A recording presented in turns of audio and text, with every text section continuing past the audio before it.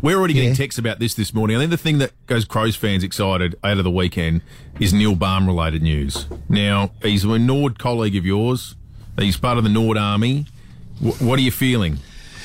Well, I heard Cornsey drop it on air on Saturday, and he's correct. Look, nothing's been signed, is what I can gather.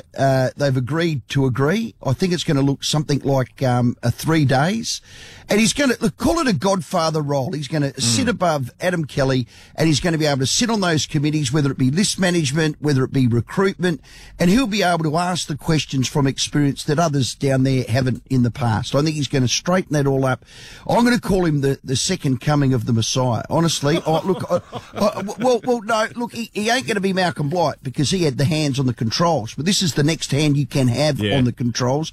I think this is as good of an appointment as you can get in an off season because you've got a guiding, casting, experienced eye on every football decision that's made at that club from now on. And I think it's great. And look, I'm biased. I love him. I love the man. Best coach. I love him. There's a lot of affection for him, and people have seen what he's done in various football departments. And look, as I say, we got texts about it earlier. People are excited about the appointment. But it's not going to cost an arm and a leg. Yeah. This is going to be a manicured role that suits him in the time of his life absolutely perfectly. So is he going to move back to Adelaide?